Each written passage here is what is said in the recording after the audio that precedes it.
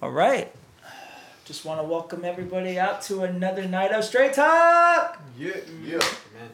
And it's really should come up as no surprise what we'll be talking about tonight. Now, I know we talked about the coronavirus previously, but things have kind of changed since we talked about that first about a month ago, maybe.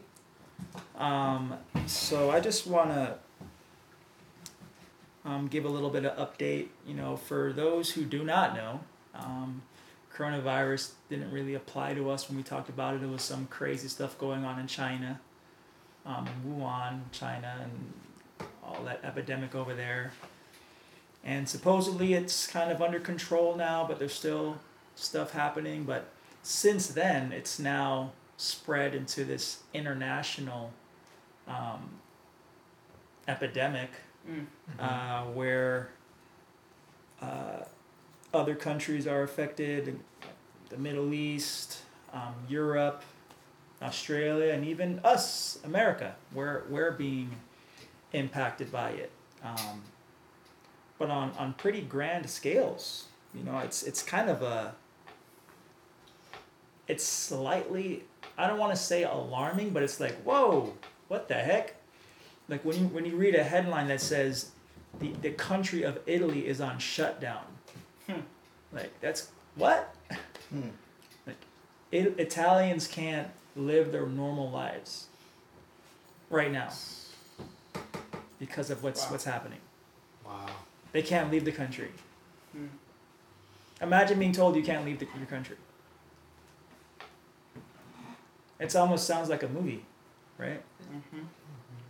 So naturally, people are freaking out and panicking. Here, you know, it's affecting us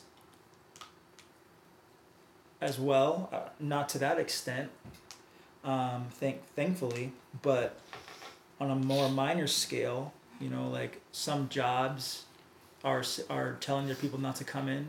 You know, mine's included. My job's telling me not to come in, but to work from home. My job is saying don't come in. Schools are saying that. Some schools, some universities. My university is now saying that. That classes are canceled because of this thing that's happening. Actually, my job as well, I was supposed to go on a trip to Florida at the end of the month for this big meeting that takes place every 6 months. Canceled. This is a huge meeting where hundreds of people are expected to go to, and boom, nope, canceled. You got people buying all the supplies at Walmart. There's no toilet paper. I don't understand that. I don't get the toilet paper thing, but You gotta be clean, man. yes. And water, you know, just basic living supplies running out. You got the NBA talking about canceling games, right? Saying that the arenas are just gonna have no fans, just the NBA players. Wow. You got Massachusetts, who's declared a state of emergency. Dang. What? It's pretty. It's like a movie. It's like, wait, this is actually happening right now.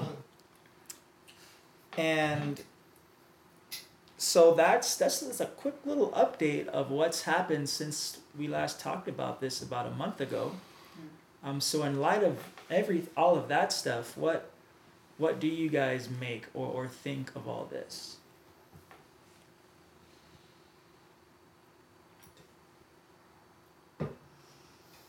Anybody?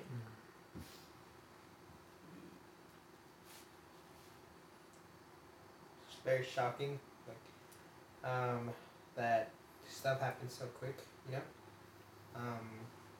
What is it, like 2 weeks that they've been announcing everything? And everything's just happening, like, very rapidly. So,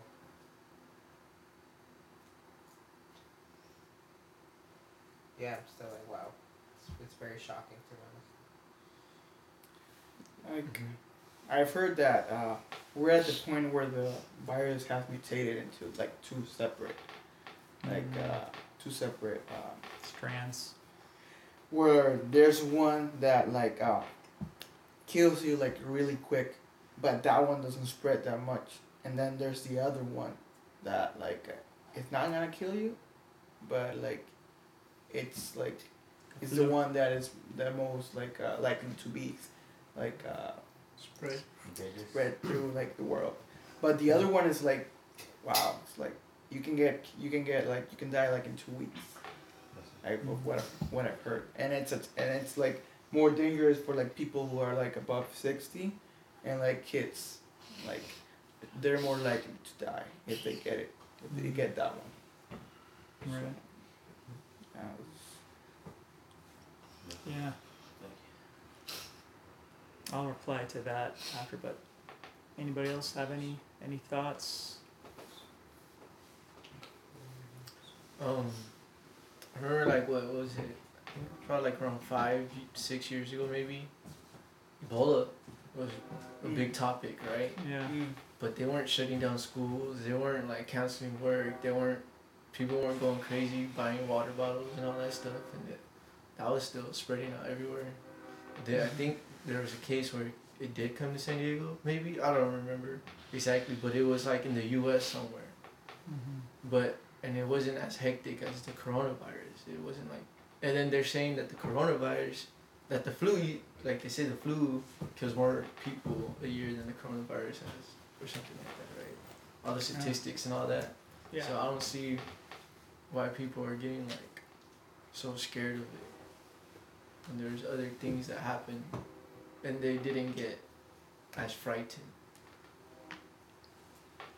Yeah. Yeah, it's true.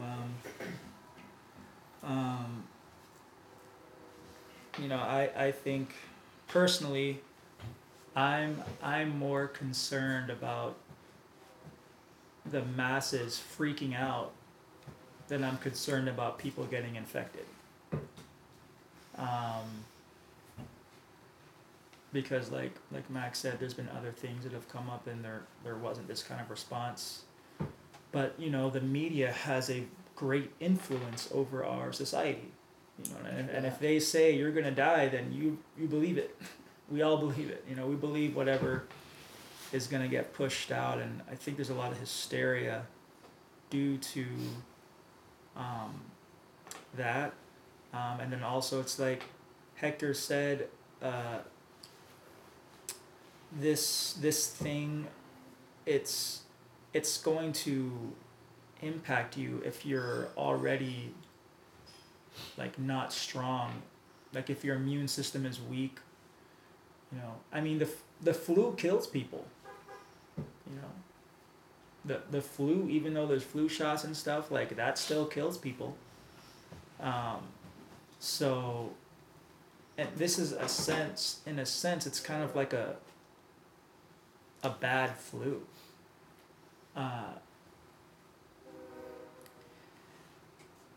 But what's I think gonna be more impacting is just how the world or our country responds to it, because that's gonna cause the more damage than I think the actual people getting sick will. People are freaking out. People are shocked. They're afraid. They're scared. They don't know. And that's the world. The world, all their hope is stored up in this life. Right? The world doesn't know true peace. The world doesn't know who's in control of everything. Right? So there's a lot of when there's uncertainty in your life, and that's threatened, then that causes fear to develop within you.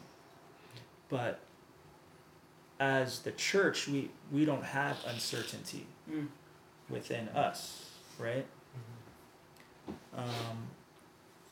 In John 16:33, Jesus says, "These things I have spoken to you, so that in me you may have peace.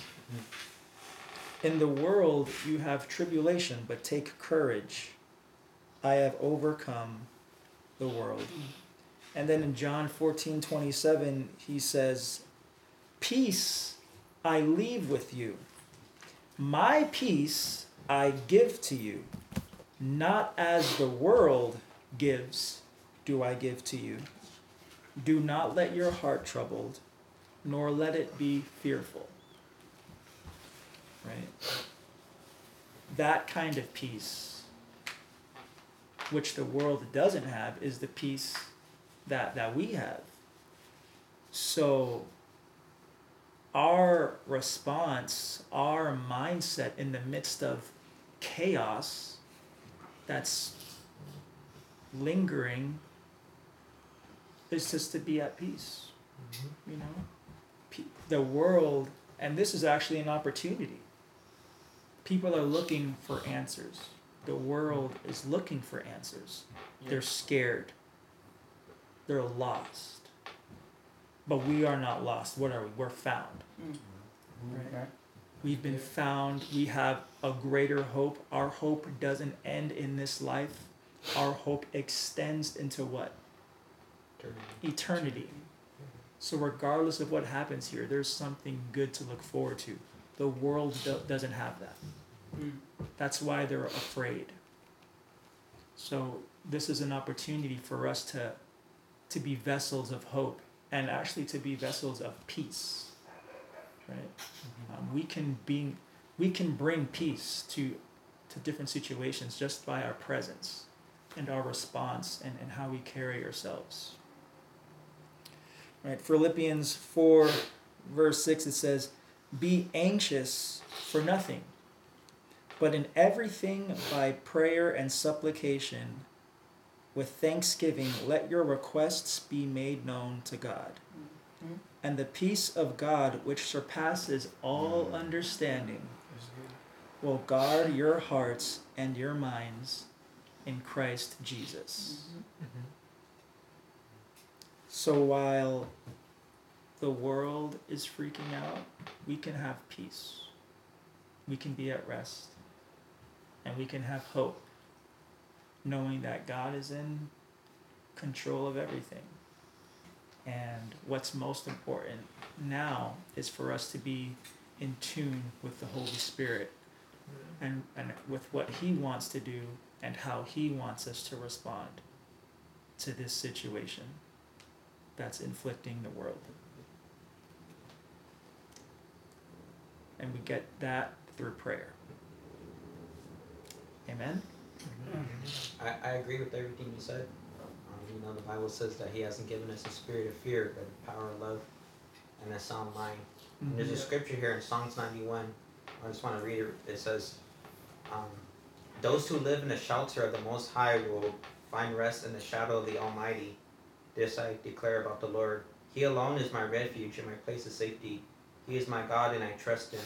For He will rescue you from every trap and protect you from every deadly disease. He will cover you with His feathers. He will shelter you with His wings.